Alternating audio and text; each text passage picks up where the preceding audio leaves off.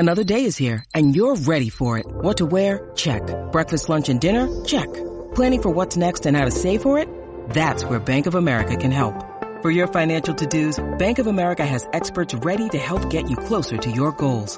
Get started at one of our local financial centers or 24/7 in our mobile banking app. Find a location near you at bankofamerica.com/talktous. What would you like the power to do? Mobile banking requires downloading the app and is only available for select devices. Message and data rates may apply. Bank of America N.A., member FDIC. On this episode of Narcissist Apocalypse Q&A, we talk with Erika, a behavioral therapist, about transactional analysis theory as related to coercive control and the toxic narcissist.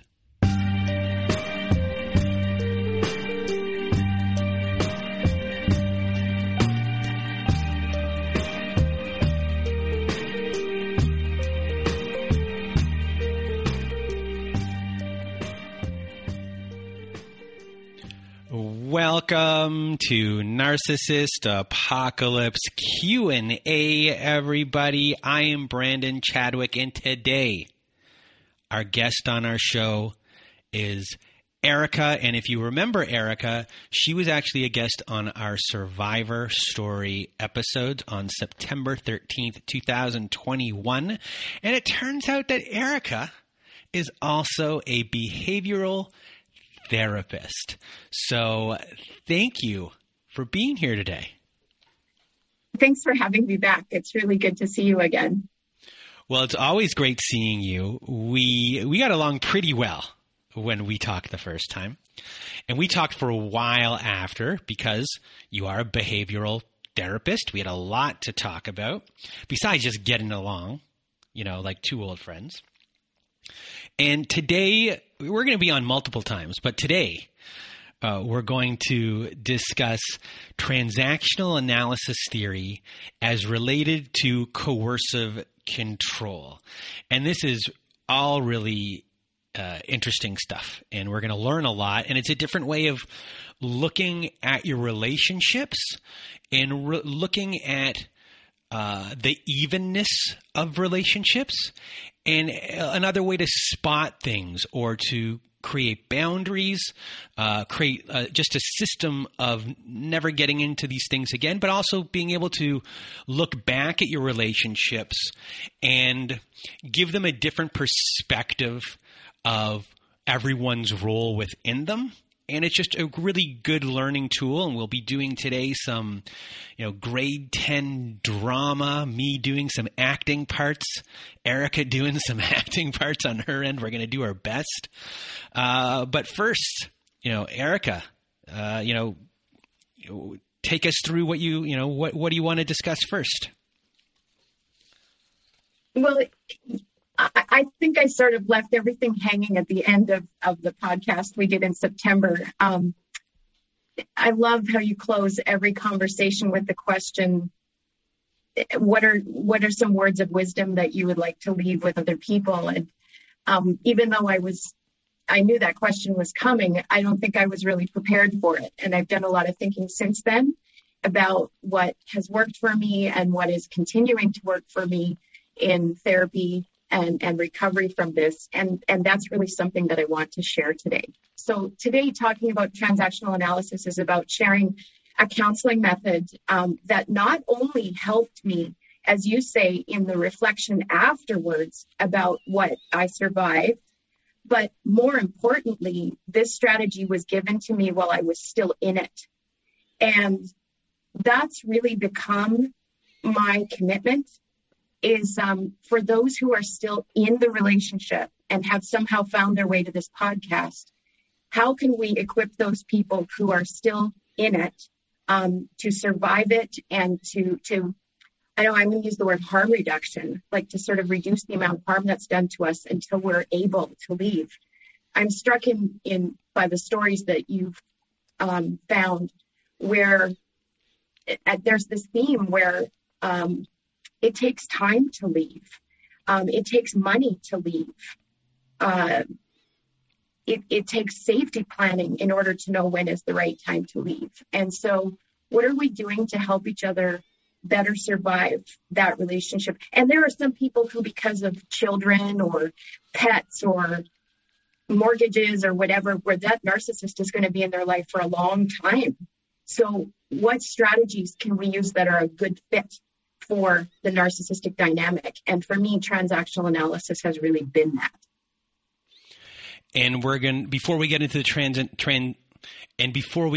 transactional analysis aspect of the show, you're going to, I guess, give us a little bit of an allegory, correct? Oh, sure. Did you forget we were going to do the allegory? No, I didn't. I just, I wasn't sure how to segue into that, but that's what you're here for. This really speaks to my commitment as someone who is now, I just passed my 1-year anniversary of getting out of this relationship. And so this is who I am in the allegory. It's written by Plato. It's the allegory of the cave, Dante's cave. And the story goes like this. There is a group of prisoners who are living in captivity in a cave. They are shackled and chained. They can't move their necks in any direction. They're shackled around the neck, and they're staring at a rock wall, almost like a big IMAX screen. And behind them, there are soldiers, captors, who are parading different shapes that project onto the wall as shadows. And because these captives are chained and can't move, they come to accept that those shapes are reality, that's reality as it's presented to us. And then, so you might have something that walks across the screen that looks like a cow, and then somebody moves like a cow, and you're like, okay, well, that's a cow, or that's a tree. And you attach those words to these projected images, but it's all false, right? It's the matrix. It's gaslighting. It's not real, but we're enslaved, and we don't know any different because we're brainwashed into, living that way. So the story is that one of these prisoners is released and finds their way up into the sunlight out of this cave. And as the story goes, the man is initially so blinded by the sunlight that the only thing he's able to do is to look at shadows on the ground. His head is down, and he's looking at the shadows, and he's like, that's the shadow of a cow, that's the shadow of a tree. But it's closer to reality than what he had. It's actually a cast shadow. And then as he acclimates to being in the sun, he's able to look at the reflection in the water and go, that's a tree. That's a real tree. And then further along in the healing, the prisoner is able to look up at the tree itself or the sun itself. And for me, that really has come to represent, undoing all of the brainwashing and gaslighting that I experienced and beginning to define the world for myself. Now, here's where we're at in the conversation today. In the allegory, the prisoner goes back to the cave because she is concerned about the prisoners who are still there. And I am concerned about that. And I know you are too. And so we go back to the cave and we're like, listen, there is a world out there and we want to help everybody be free. The response of those prisoners to the person who goes back is really interesting because in the allegory, they make fun of her. They say, oh my God, she's lost her mind. Like, why would we ever leave the cave if that's how we're going to behave once we get out? Like, she's insane now. Look at how she's talking. Look at how she's thinking. And some will say, why would you want to leave? Like, we had it so good down here. Why just come back and sit down and stay? So all that to say, my heart, and I have many friends right now who are living in situations of domestic violence and coercive control. And it's not my place to tell them to get out or when to get out or how to get out. That's not my place. They will get out when they're ready. So in the meantime, all of the guests that you've had on, both the survivor stories and the Q&As, have been about strategies, not only for recovering after the fact, but for surviving it if you're still in it. And for me, transactional analysis was one of those tools. and you bring up the Matrix. And when you discuss the Matrix, and we'll only discuss the original Matrix because there is only one Matrix. It's a social construct. It's a computerized program social construct where they are in there not knowing that they are slaves to a specific system, and that they are being controlled within that system. And a thing that they do mention in, well, I'm not going to go there, but that'll just get too nerdy. But within that, and watching the movie, you're able to actually see the construct. You can see the edges. You can see the box of what it is in. And when it comes to transactional analysis and all of the things that you gave me, I'm looking at a chart here. I'm looking at the edges of these boxes. I'm looking at all of these things and how they relate and how everyone's role is in there to make this coercive control circle work, to make it move, to make it go. And there are, the highest you can kind of go, like the people that are in control, and then there's the bottom of the rung of, yes, they're part of the construct, but they're the ones being controlled. And it's a really interesting framework to look at things in that sense, because it's so visual. It's so tangible and simple in a way. It really simplifies things, which is what I find interesting, because that's what people are looking for a lot of time, these bigger answers, in the sense of trying to figure out what this person is, what the motivations are, and what is this. But with this, we're really taking everything and bringing it back down to parental controls, nurturing kind of parental patrols, controlling ones, middling, which is like adult, and you'll get into it better than I do, and then to child roles and how these people would interact, and how I would interact with someone taking on one of these roles and what someone else's role would be. So it gives these really interesting parameters that we can hold on to, look at, and learn from, in the sense of, am I acting this way? Is this person acting this way? And you can go through this whole entire process and be like, okay, this isn't even, and look at it in the sense of not in the codependency way, because it also helps with codependency, and not look at it as, well, what's even and what's not even? How am I overdoing things, or how am I not, or how am I underdoing things? In this way, it actually gives you the idea of, well, a parent is this way, a child is this way, a regular adult is this way. So you can see the scale. It gives you the idea that, there's a scale here, and that everyone's role is somewhere on this scale. And that's more tangible than saying, well, am I overdoing things or am I underdoing things? Because at that point, you can when you think of things in your mind that way, you'd be like, well, am I overdoing things? What is overdoing something? Your brain can get in the way of that analysis. So anyway, I've rambled on long enough here and probably been very vague for a lot of people. So you get into the nitty gritty of just what I talked about, and just give us a definition right now of transactional analysis. Sure. Well, what I love about what you did is it just sort of whet our appetite for the model itself. You explained it really well. So let's just make it really concrete between you and me. Transactional analysis would say that in this conversation right now, in this Zoom call, there are actually 6 people present.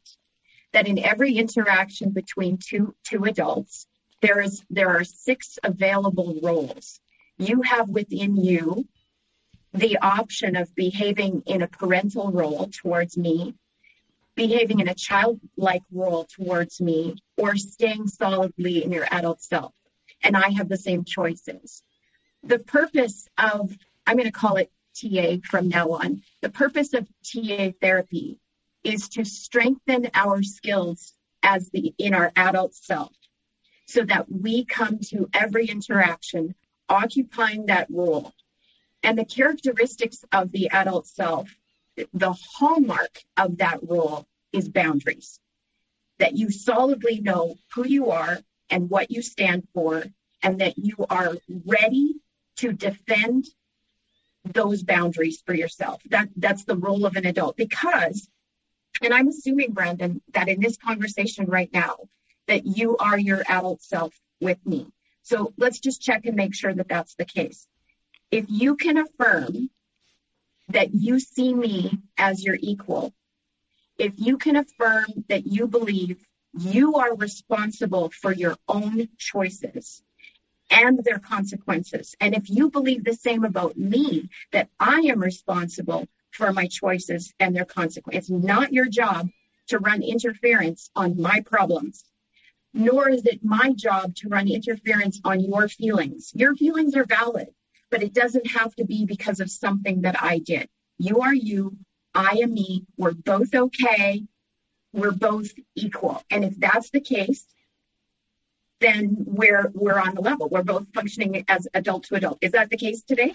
Hi, my name is Brandon, and I am an adult, and it's nice to meet you. Hi, Brandon. My name is Erika, and I'm an adult, and it's nice to meet you too. Now, I have a confession. Yes. When we recorded our episode in September, you and I had, I don't know, a half-hour conversation before we got started. And I was very much my 50-year-old self in that conversation. We were equal. I was level in my voice. I felt confident about what I was doing. And the minute that you hit record and said, Erika, the floor is now yours, I responded to you like a 5-year-old. And if you go back and listen to it, you'll hear it. I say, thank you, Brandon. And I sound like a child. Now, the behavior is a lot less important than the mindset, because it's not about what you hear necessarily. It's about what's going on in my brain. And what happened in my brain is the minute you hit record, I felt like my narcissist was in the room. And I functioned for 7 years in that relationship, like, not like a child, but like a subordinate. I was subordinate to her. So, and I think part of that dynamic when I responded to you as a child also had to do with your position of authority, that you are a podcaster, you've created an extraordinary platform, and I am used to submitting to authority. In my episode, you can hear that, I was raised Mennonite. I am a woman in a Mennonite culture that subordinates women. And then I ended up in a relationship with a narcissistic woman who was all about subordinating me. So, all that said, if I slip somehow into a childlike role, I will tell you. Okay. Okay, I'm going to stay in my adult self because this therapy has been so effective in helping me do that. So let's talk about the dynamic. Transaction is a word that describes, you and I are having a transaction right now. Any back and forth dialogue is a transaction. And the analysis piece, as you've described around the matrix, is about, identifying the edges to this thing and analyzing the dynamic. And for me, that was an important part of surviving the relationship while I was still in it. This transactional dynamic goes on subconsciously all the time, all day, every day. But what TA therapy does is it brings it to consciousness so that we can intentionally engage in it and to know what game is being played. And there's a whole series of books in TA therapy having to do with the games people play. So the reason why I think TA fits so well within the narcissistic dynamic is because there's somebody who thinks they're superior and who thinks that you're inferior. Or, as we heard in Soleil's episode yesterday, where she's forced into a parental role because she's married to a child. So I think it's a model that fits the coercive control dynamic really, really well. This for me is the really interesting part. Ideally, we want to talk to each other adult to adult. But if someone slips into the parent role, that creates discomfort. And we've all had that experience, right? Where we're trying to be, I'm just an adult. And all of a sudden somebody comes along and they try to parent me, right? Like a domineering parent, or even a nurturing parent irritates me. But I'm in charge of my own life. Thank you. The way to smooth that transaction, because it's now uncomfortable. Now there's tension because I'm 50 years old and you're parenting me. The only way to smooth that transaction is to name the elephant in the room and to say, I don't appreciate what you're doing. I'll decide that. Thank you.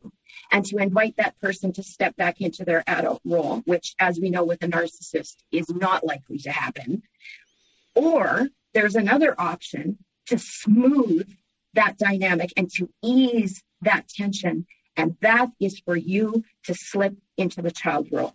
Because the parent-child dynamic, even though it's unhealthy, is comfortable. That there has to be a child in order for you to be a parent. So I think maybe now might be a good time for us to do a script. All right. So we're going to start off with a script here that says Emma. It's called Emma Took Her Pants Off. And this is something that happened with you. It did. And I think the things to notice, this is the analysis.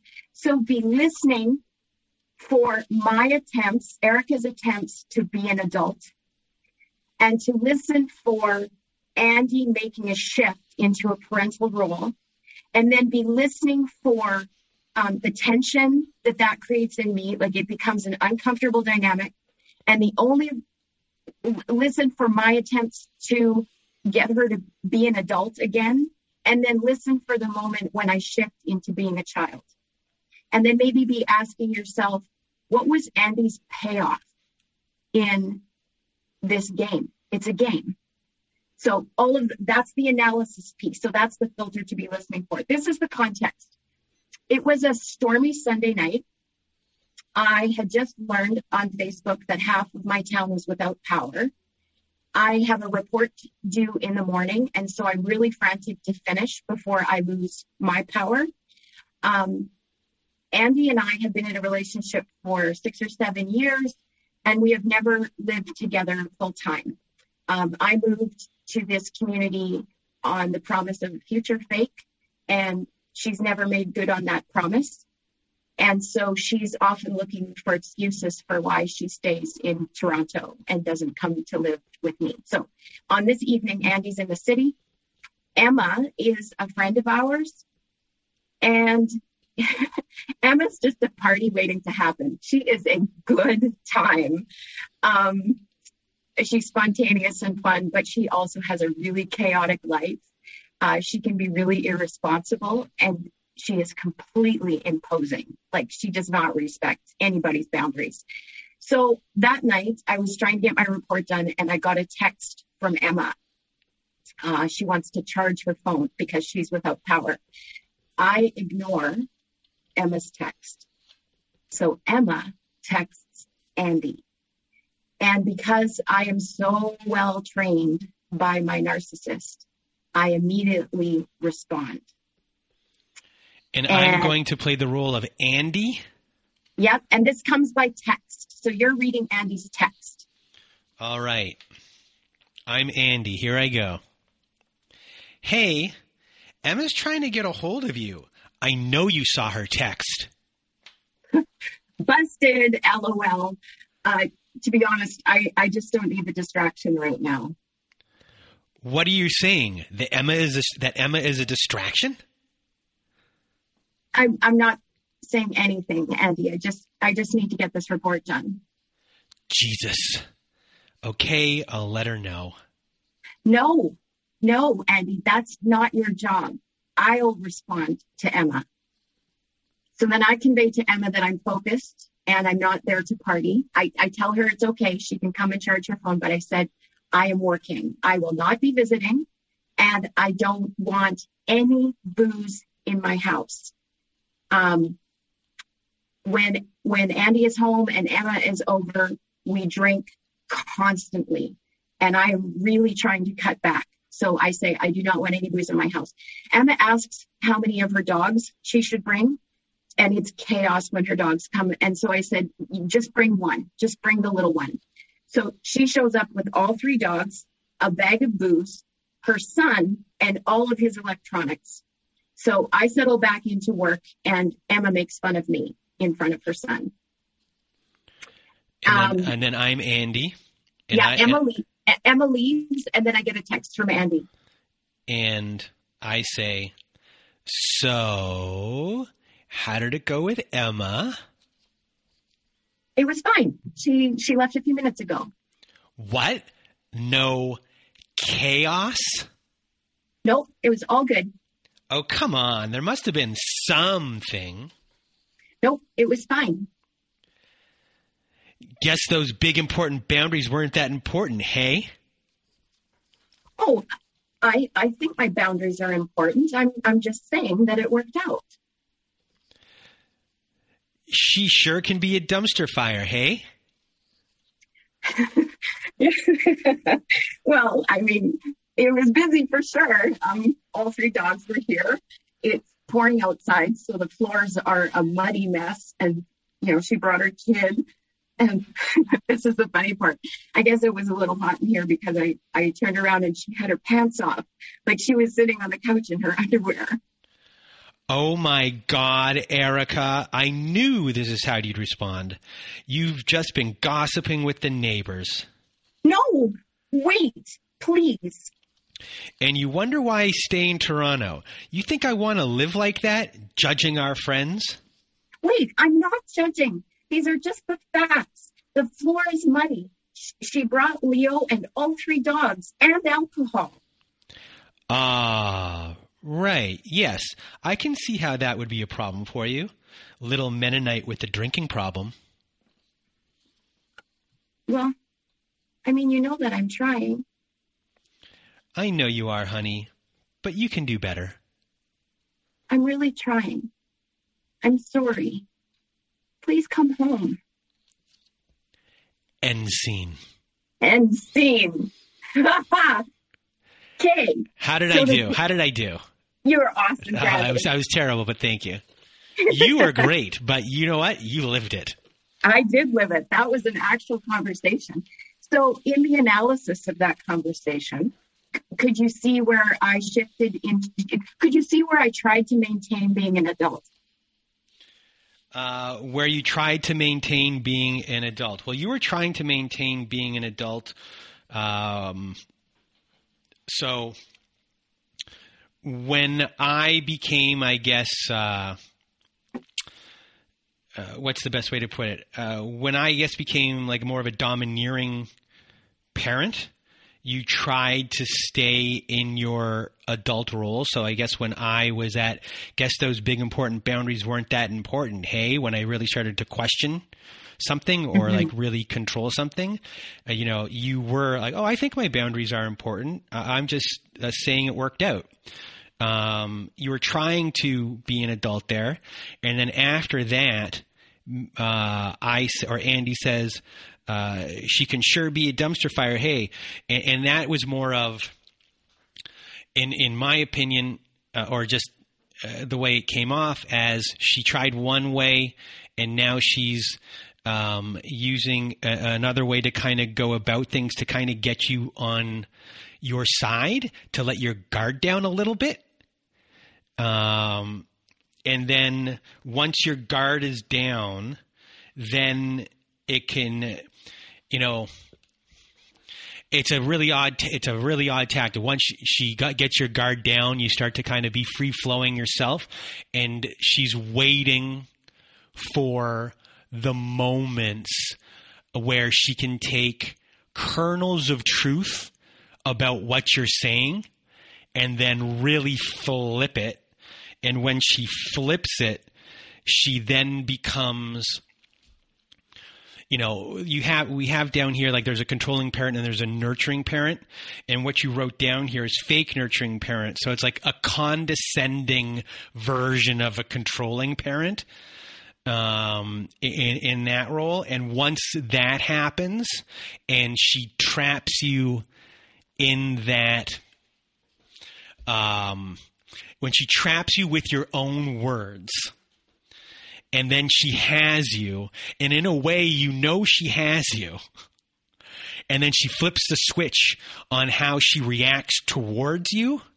And as soon as she goes into that really controlling parent, because the first time it didn't work, but she was able to get herself back, figure out how to, it's like she cashed a reel. Oh, it didn't work. Hold on, maybe I have to cast this in a different way to make it look like this isn't here to hook the fish, but it is. It's just a different type of lure. And she used it. And then after she kind of got you around that hook, she put out the real hook. Once she got it there, boom, you grabbed onto it, and all of a sudden you became a kid. Right there. You said 1,000 things, and we could stop right here. You nailed it all. And so in terms of our self-protective strategies, one of the strategies I learned through TA therapy was identifying what my hooks are. Because in between these conflicts with our narcissists, we make promises to ourselves that we are never going to get in that kind of a power struggle again. And I can't believe I fell for it. And I'm going to stand strong. I'm never going to do it again. And then, like you said, they just reload the hook with a different kind of bait until they find the right one. And you take the bait and you're in it again. And so one of the strategies for knowing how to stay out of it is knowing what your hooks are. As we've discussed before, I am an Enneagram type 8, and my hooks are just written into that description. Like if you suggest at all that I'm not strong, I will engage with you because I need to prove to you that I'm strong. I don't want to be seen as weak. Or, when I say something about alcohol, I really struggled with alcohol in this relationship. December 19th, 1 year sober. Congratulations. Thanks so much. But, if I mentioned alcohol, rather than admitting how much we and all of our friends drank, it was like, yeah, you're really struggling with that. And then to throw in something like being Mennonite was like, Jesus wouldn't approve, like there's sort of that moral condemnation, and all of those things automatically subordinate me in my own head. Like I submit to that very quickly, and I feel ashamed and I feel inadequate, and I adopt that role pretty quickly. And then I'm apologizing and making promises. I want to point out something else in this dynamic. Another way to create a smooth transaction, if Andy moves into the parental role is also very judgmental of other people. And I'm really embarrassed to say this, but Andy and I built a bit of a hobby around gossiping about our friends. And you don't gossip unless you're in a parent role, like you see yourselves as superior to other people and you criticize their lives and you judge them. And I was so desperate for an activity where Andy and I felt close and fun-loving and easy and comfortable that she would bitch and complain and criticize our friends. And when I didn't notice this consciously, but when I joined her in that, when I added to the narrative about how our friends, how Emma is a dumpster fire, she was gentler with me. She was affectionate with me. And that was the reward. Like my behavior, I was conditioned to criticize people that I actually love and respect.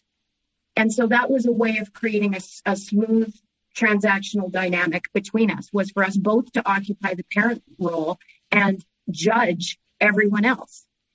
The horrible thing about that is that then becomes leverage, because all Andy has to do is go to Emma and say, yeah, Erika said you were sitting on the couch in your panties. Like, oh my God, you wouldn't believe, she said you sat on the couch like a fat slob in your panties.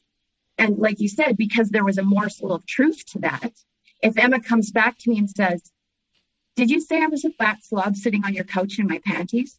And I can't lie. And I would say, okay, well, I said the panties part, but I would never call you fat. I didn't say that, but there's that morsel of truth. And I mean, what's a person going to believe? It's like, well, Andy told me what you said. And what's going to sting more? Like, what's going to hurt Emma more?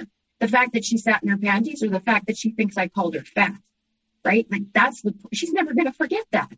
So my point is that the bait to gossip about our friends then became the leverage that was used to turn people against me. Wow, that's complex, isn't it? Mm-hmm. And I think that is really important to this conversation. This is complex.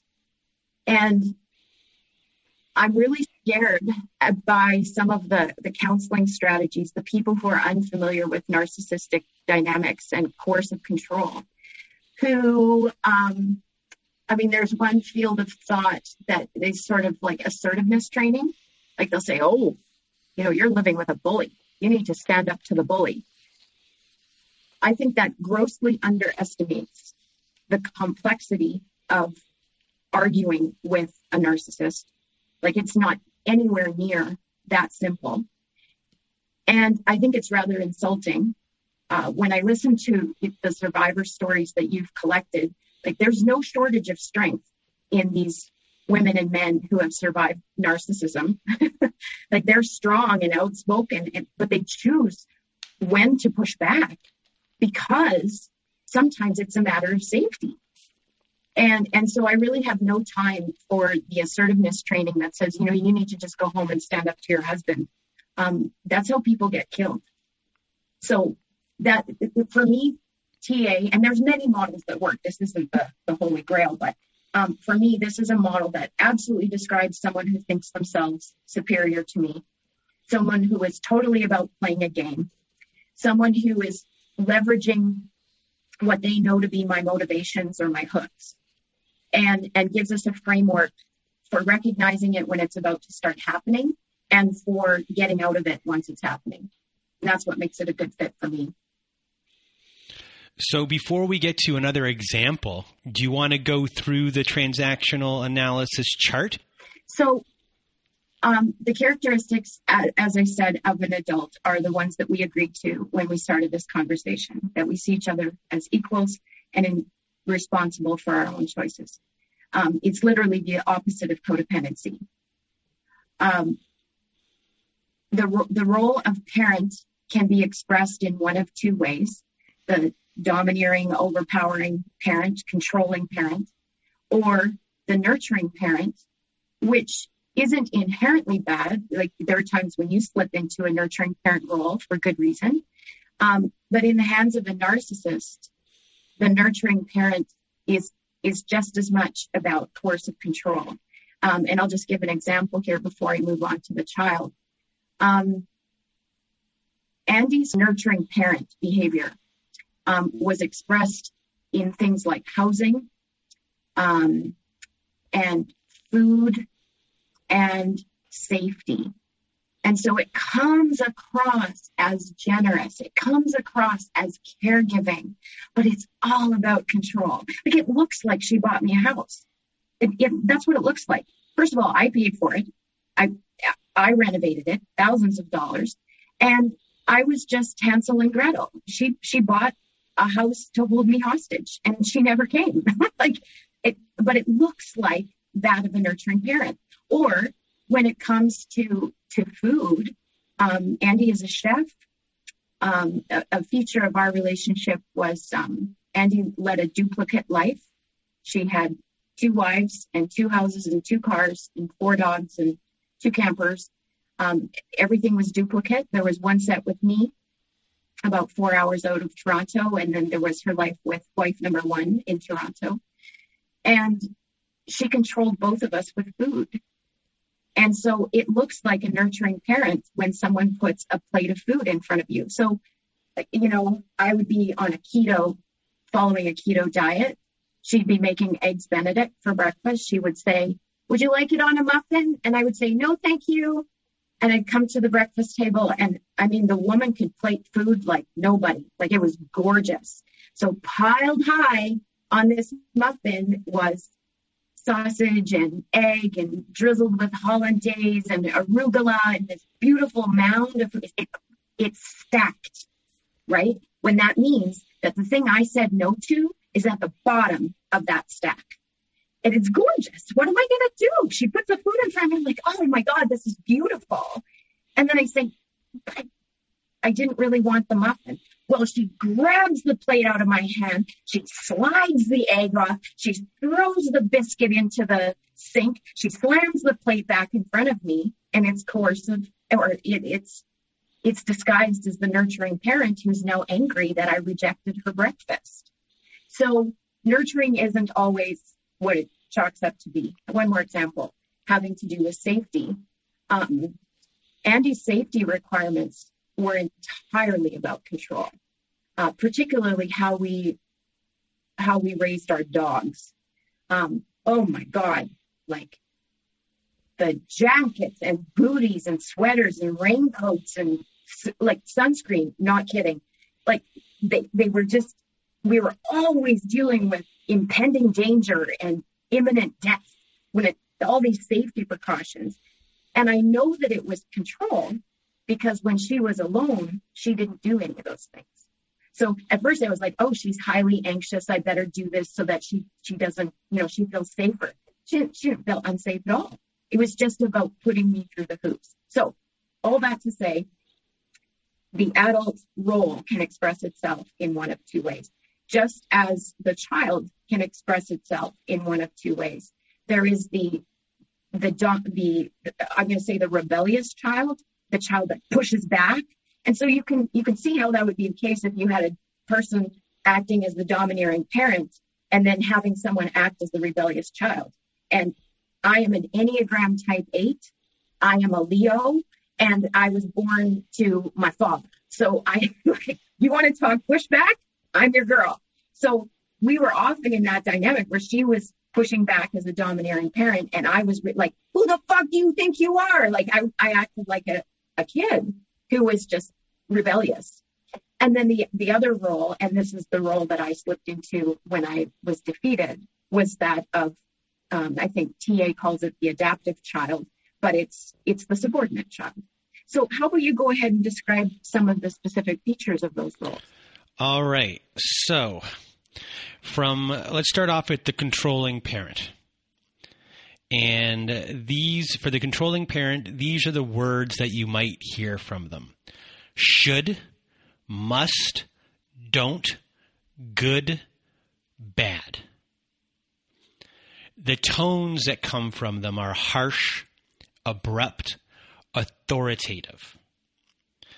Their gestures or mannerisms, finger pointing and arms crossed. Their facial expressions, rolling eyes,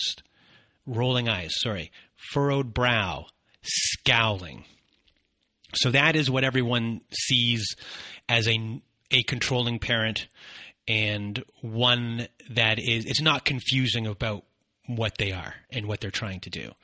And then next you have the nurturing parent. And words for the nurturing parent are don't worry, let me help you, they're there. Tones that might be used, soothing, consoling, and loving. Gestures or mannerisms, which could be a pat on the arm, nodding encouragingly. And facial expressions can be smiling, proud, and like proud eyes. So when it comes to the nurturing parent, a nurturing parent can also be controlling, correct? And they can use all of these as a form of control. So this is the covert narcissist right here, the nurturing parent, where they're especially during the love bombing stage of everything. This is what they're showing you. They're showing you concern and love, but it's really done as a form of control. Whereas, eventually they'll morph into the controlling parent after you're locked in. But at first, you might see them as the nurturing parent. And next up on the list, we have adults, which is how you want to come to conversation. And the words used here are how, when, where, I understand. Their tones are calm, clear, and even. Their gestures and mannerisms are level eye contact and an absence of fidgeting. And their facial expressions are open and thoughtful. And this is really interesting. Facial expressions open and thoughtful probably means they're listening. Obviously, eye contact, they're looking straight at you. They're not thinking about what they're going to say next. They're not thinking about how they're going to comfort you. They're really present in the moment. Their tone's calm, clear, and even. Again, you feel like you're being listened to.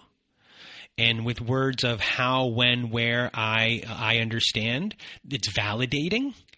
I understand. And it's inquisitive. It's curious.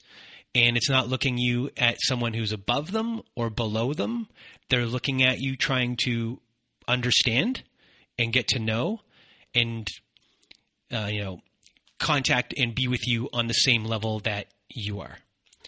So that is an adult kind of conversation, and that is where you want to be. And then you have next, you had it as the rebellious child. And the words here are I wish, wow, love, and hate. So real teenager, angsty here. Erika, the angsty teenager. And then the tones are joyful, noisy, energetic. So obviously they're, just like a adolescent, they're bouncing off of things. Gestures, mannerisms, things are exaggerated. Movements are exaggerated. There's, they're uninhibited. And then facial expressions, bright-eyed, smiling, smiling freely. So you have here like a regular, not a regular, but like a quote-unquote normal teenager type who, can fight back and then be, has maybe an extreme of emotions and is ping-ponging off of things and has a black and white thinking possibly in the sense of loving and hating things and in a real sense emotionally stunted in that sense as far as kind of the role that they take on. They're in a certain place of their life of how they're reacting to things. And if I can interrupt there, because it just reminded me of something, in an actual child or an actual teenager, those are developmental stages, right? When we move from a place of concrete thinking and black and white thinking and egocentric thinking, those are valid developmental stages and we grow out of that. One of the interesting things about trauma theory is that we become developmentally stunted. And so, this TA therapy really speaks to the homes and the childhoods that we've come from and the possibility that we ourselves might be stuck there, or even the narcissist might be stuck there. But the other thing I want to say about the descriptors you just shared about that particular child is there's not anything inherently good or bad about any of these roles. They serve purposes. And if we can consciously move into them, I'm going to say this again, sorry for those who don't know this reference, but as an Enneagram type 8 with a 7 wing, my 7 is completely childlike and playful and innocent and happy. And so there's not anything inherently wrong about that. It's about being conscious about the movement throughout this model and in whose presence we're doing it. And stupidly, I have been far too vulnerable with the wrong people. So it's about growing into that discussion about when and how to be childlike. And then lastly, and not least, we have the adapted child. And the words for the adapted child are please, sorry, I can't, try, Tones are complaining, surly, monotone. Gestures and mannerisms, head tilted to one side, fidgeting, slouching. Facial expressions, pouting, downcast, and not engaged. And this type of child to me, off the top of my head, would be someone who's obviously subordinate to how they have been raised, maybe voiceless in a lot of ways. Obviously, complaining is them trying to kind of get a voice, but when you're slouching at a very young age, it's mean you're carrying something on you, and like you might be, being domineered so much that you start slouching. Your body is telling a story. Fidgeting, it means that wherever you are isn't stable. You're always thinking of moving around. You might be getting yelled at in certain things like that. Head tilted to one side. Let me tell you a very quick story, if I can. When I went to do somatic work, during the process of it, the person who was my coach through this process, noticed that when I tilted my head to one side, that I was off in La La Land, and that I wasn't listening anymore. I wasn't doing anything. I was off in my own fantasy world. So we had to trace back what happened in our conversation to make my head tilt to the side. What was that trigger? And then be like, okay, that's what happened. So to then eventually, if I catch myself with my head tilted to my side, it means I'm in La La Land and something caused me for that head tilt to happen. And then to find my wake, go backwards from there. And it was just one of those things that it was a defense or coping mechanism when I was younger to whatever was happening to escape. And so it's really interesting because that's how I adapted. And, complaining sometimes is the only voice you're allowed to kind of have. And then, obviously, please, sorry, you're respectful. You're told these are the ways to kind of do things. So do you have anything to add to everything here? Well, I'm just thinking about the format of your podcast, of the survivor stories, where you start in the beginning about who we were prior to the relationship, where we came from, what shaped us. And I've really started paying attention to the details of that. And it almost feels like a bit of foreshadowing to the kind of thing you might be susceptible to. And so when I think about the subordinate child, who is someone who apologizes and makes amends and, concedes, complaining is the only voice you have. When I think about the subordination of women in our culture or visible minorities, when I think about the subordination of people within the organized church, I am struck by the number of people whose stories begin with time in some sort of religious group, and how, just we've been trained to submit and to subordinate. And so in a lot of ways, half the narcissist work is already done for them because we already come in conditioned to make those kinds of concessions. So that vulnerability is, I think, really important as a healing strategy. I think it's important as a coping strategy if you're still in it. And I think it's an important thing to be thinking about before we get into our next relationships. Is it okay if I just segue from there? Yeah, go for it. So just to sort of hammer home some of the strategies to use if we're still in it, is to be aware, as I said, of the hooks, the things that get us hooked in, even though we're determined not to power struggle again, and the hook just gets baited in the right way and we take it. Another important thing is to pay attention to what are called the discounts. That's what it's called in TA therapy, but that's just TA for gaslighting. So it's a way of saying discounting reality. So let's maybe do a script where there's some discounting going on, discounting of reality. And let's do Hannah Who. All right. All right. So what's the context of the Hannah Who story? Here's the Hannah Who. I had just gone for a walk with a friend whose name was Danielle. What I didn't know is that Andy's friend just lost her husband. Andy's in Toronto. I'm out at the lake. And so I received this text accidentally. And what I know is that the text was actually intended for wife number one. Her name is Sarah. This text was intended for Sarah, and Andy accidentally sent it to me. So you might anticipate here, because she's a narcissist, avoiding taking responsibility for that. That might be the purpose of this game. But there might also be other games that she's playing. So be listening for my attempts to be an adult and how I slip into a child role eventually. So this is the text I get out of the blue.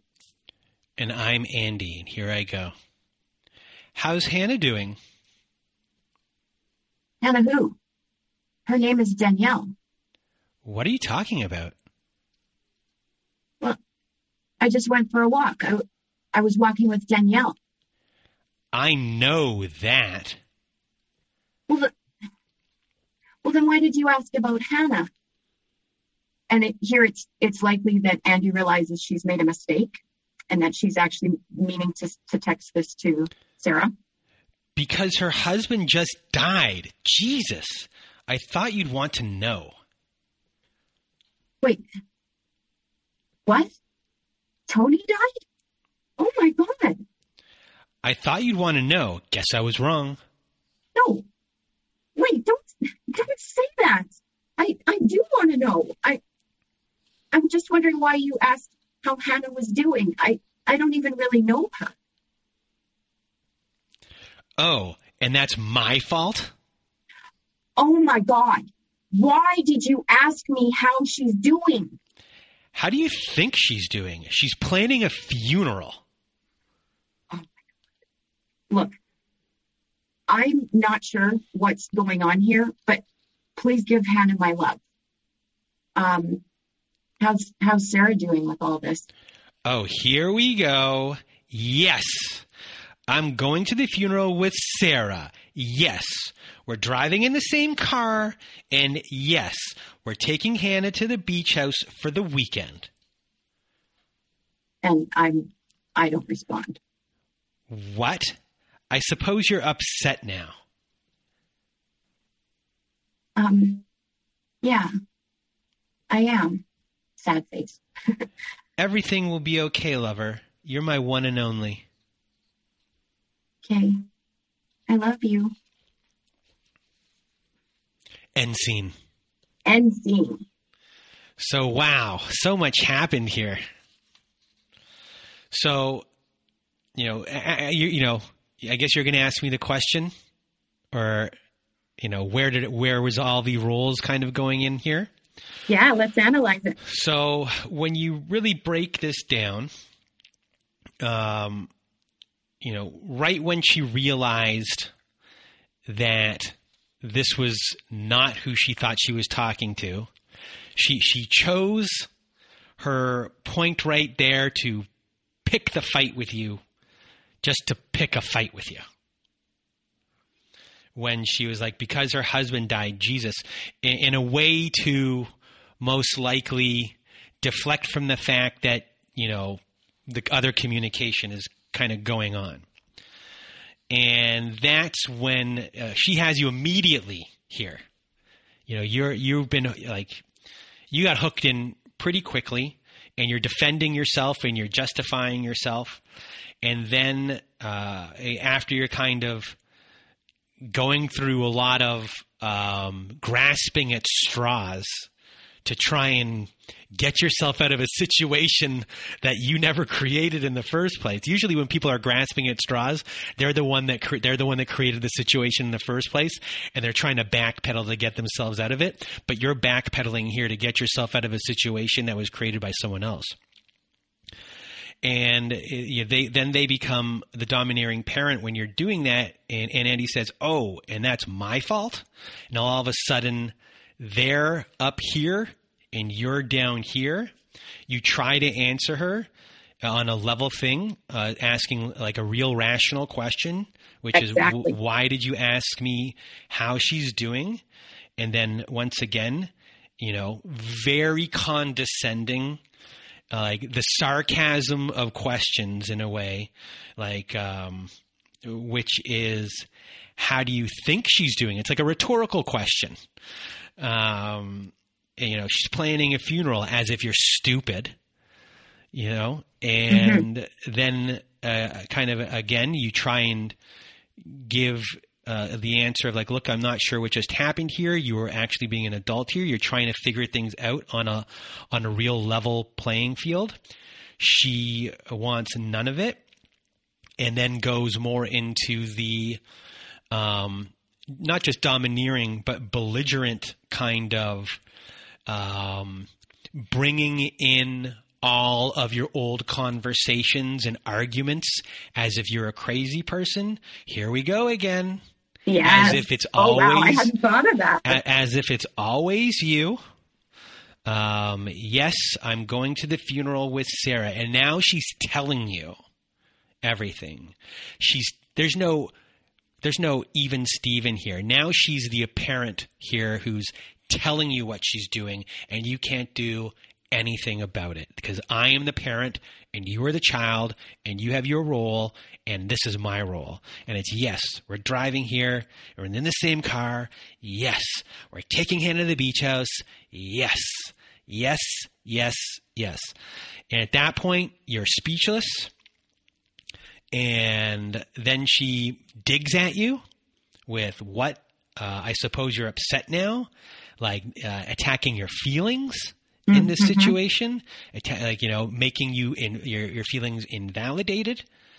And then Erika, which is you say, yes, I am, but it's not from a place of, when you hear your voice do it, it's not from a place of, yes, that's true. It's from a real childhood hurt place.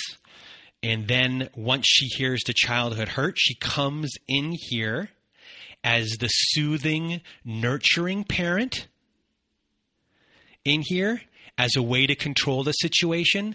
So she's come in here, created the situation, hurt you in the process, comes in, swoops in another form of control, and cares for you, which becomes even trickier to figure out. And at the end, you tell her that you love her. And if that isn't a mind fuck, I don't know what is. It's so amazing, Brandon. You're such a counselor. Like, for you to analyze this with me and hold up the mirror and let me hear and see it back is just so powerful. And any good therapist will do what you just did. So it's really interesting to look at these things from the parent-child role and how these things are meant to make you feel and how they're using these roles, specific roles here, to manipulate you from both ends of the parent spectrum. How one, it's like they can play good cop, they can play bad cop, and all in one fair swoop, and that they can create the situation, and then they can fix the situation. Yeah, isn't that the truth? And you said that one time in another episode where I think it was the burning building analogy, where you said, this person set the fire and then invites you to help put the fire out. And that sort of set him up, knock him down. And that's the game. That's the gamey part of transactional analysis. And I'll just give you a little hint about what my hook in the Hannah Who story. My hook is the fact that Hannah is a dear friend of Sarah and Andy, right? Like wife number one. Hannah is a dear friend of them. And I have wanted to be included in that group of friends for a long time. And one of the things that I'm fearful of is that Andy will paint me out to be an asshole or an insensitive person, and would gossip about me in that way, like, oh my God, like your husband died and Erika doesn't even care, like, and then just to exclude me even further. So I didn't want that narrative to happen. That's always an underlying threat. And so in order to run interference on that, I very genuinely said, please give Hannah my love. And how's Sarah doing? Like, I want to show that I'm compassionate. So it's so important, I think, in surviving these relationships to know what our hooks are. And the Enneagram is one way. I think if you need a shortcut into what our motivation might be and what our vulnerabilities are, my favorite free Enneagram analysis tool is on the website Eclectic Energies. It's just a free screener to tell you what number you might be. And because it's free, they don't send you a report. So I always screenshot it when I've done it. So just, if I can, just really quickly, a type 1 might have the hook that says, I have to be perfect. I need to be morally right. I have to be seen as a good person. And if the narcissist suggests at all that you're not, that you're morally defective, somehow, that you'll take that bait. A type 2 might be hooked by the idea that you're not being very helpful. I thought you were a helpful person. I thought you were caring. Take the bait. A type 3 might be motivated by the appearance of success or accomplishment. And if the narcissist suggests at all that you're somehow a failure, that might be the big juicy worm that you take. Type 4 might pride themselves in having emotional depth and creativity and individuality. And the best insult from a narcissist is that you're nobody. You're just average.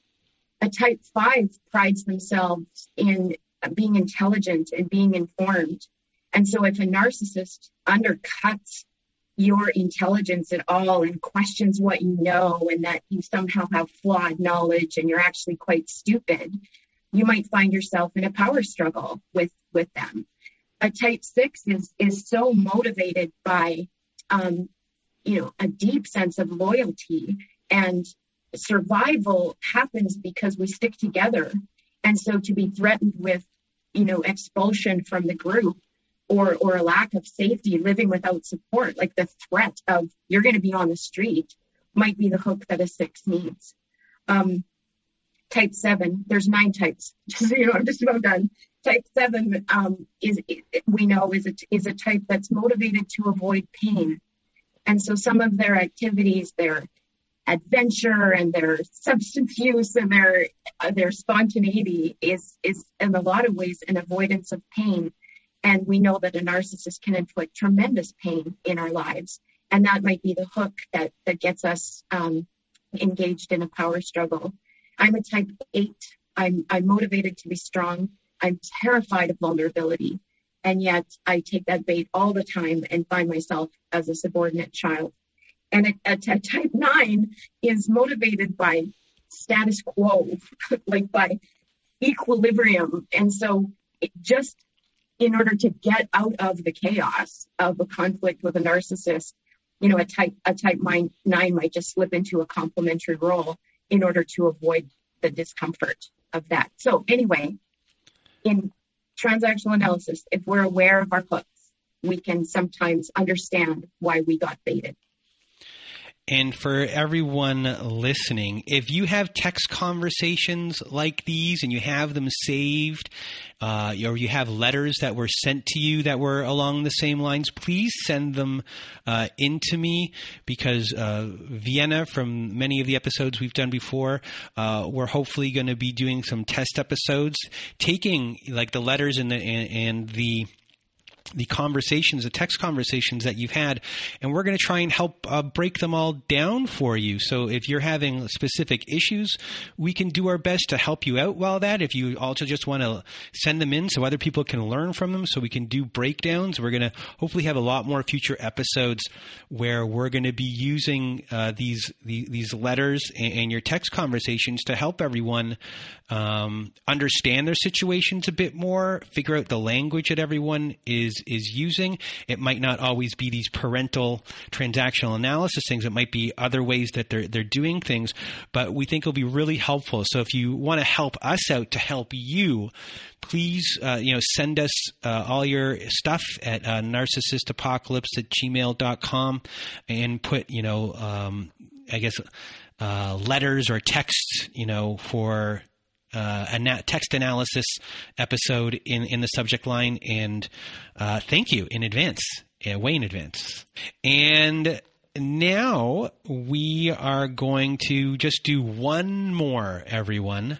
One more, and then we're going to call it a day. So what script can I do my bad acting from? Let's do the red roof. The red roof.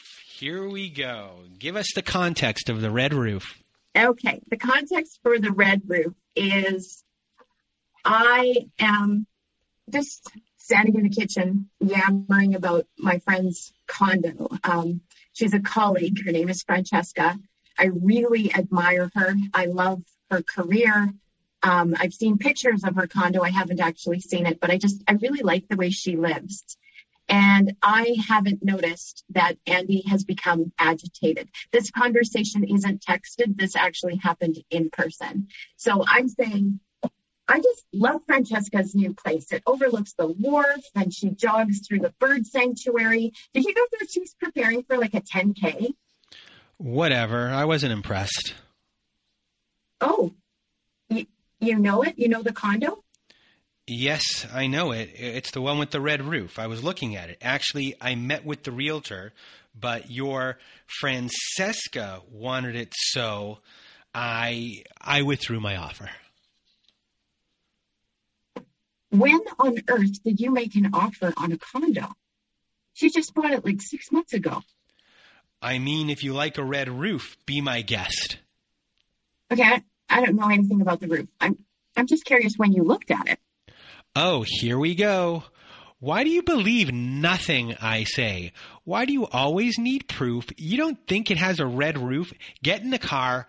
Let's go for a drive. So Andy drives right past Francesca's condo. We're in the neighborhood, but she drives right past it. And she pulls in front of a condo with a red roof.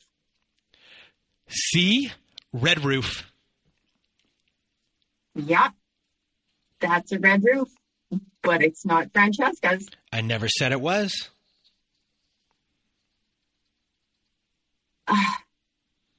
Okay, what? You did. You said, I looked at Francesca's condo. I withdrew my offer. It had a red roof. Exactly. Exactly what? Don't raise your voice at me. You don't talk to me like that. I'm sorry. I'm sorry for yelling. I'm sorry. Want to go get breakfast? Yes, please. End scene. So one more analysis. Okay, so here's the analysis. First, she's crazy. So, you caught her in a lie. Yeah, that's right. And once you caught her in the lie, she didn't answer it. She avoided it as if to not lie. At that point, she wanted to still prove you wrong, but at the same time, she lied by omission and then forcefully tried to think you were stupid by going someplace else and tried to convince you and gaslight you of, when she becomes the parent in this situation, red roof, as if their word is the gospel and that you shouldn't say anything back. But of course, your logic steps in.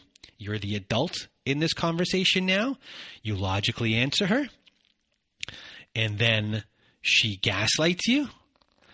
And then you try to logically answer back. Again, it's not a gaslighting. It's a gaslighting. It's a runaround as if she's hoping you just let it go, which you are not letting it go.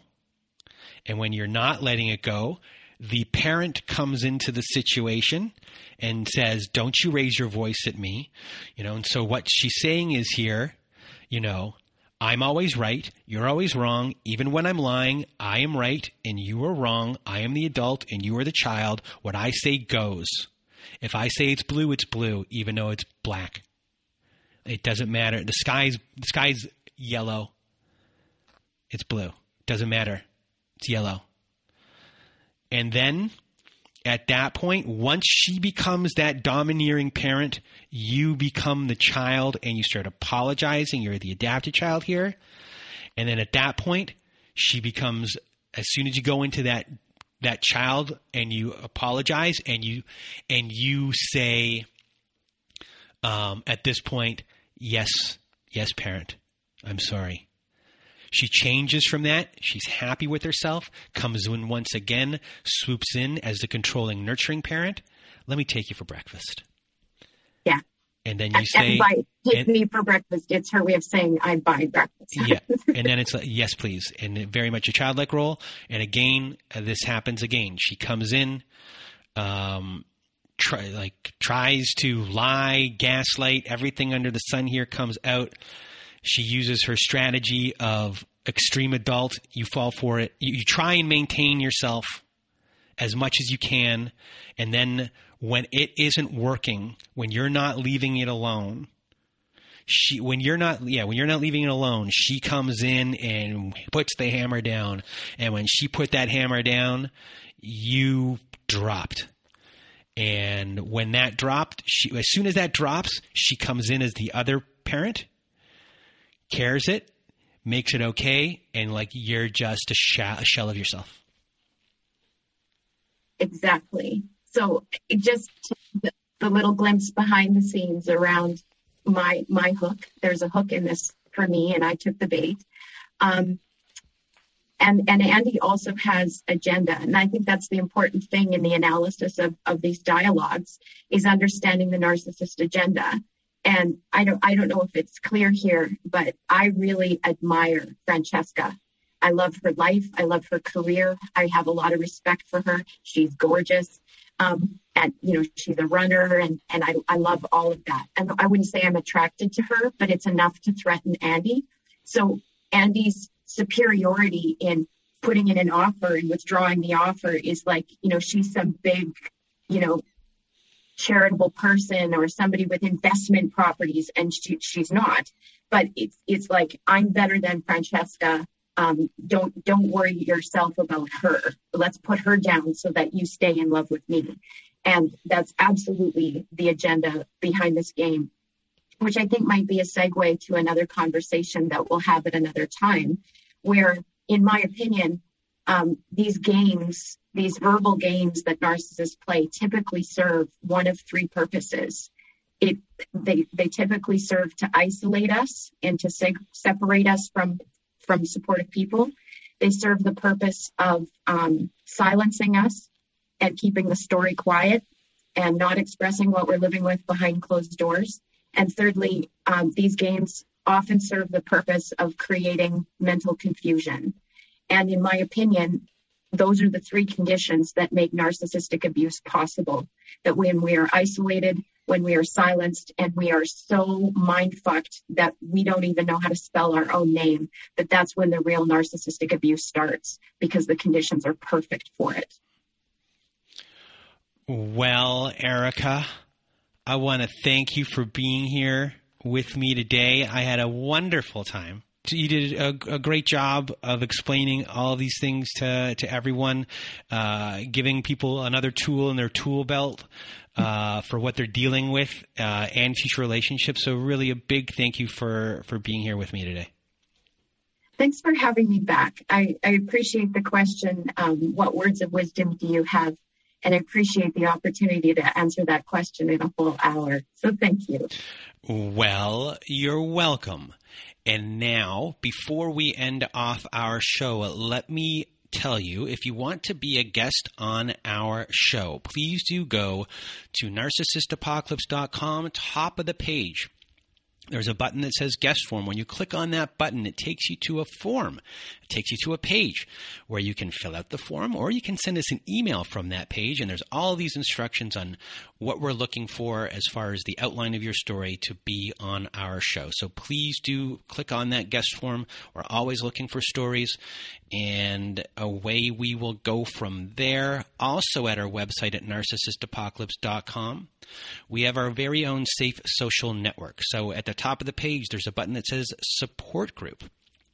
And if you click on that button, it takes you to our social network. And inside here, we have our very own forums.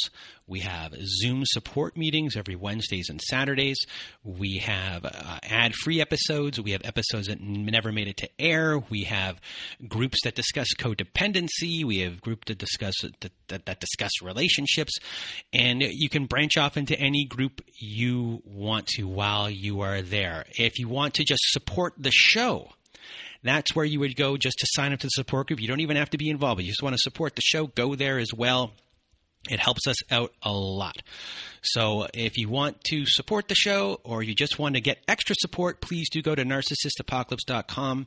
Top of the page, there's a button that says support group. And if you need even more support than what we have, please do go to domesticshelters.org.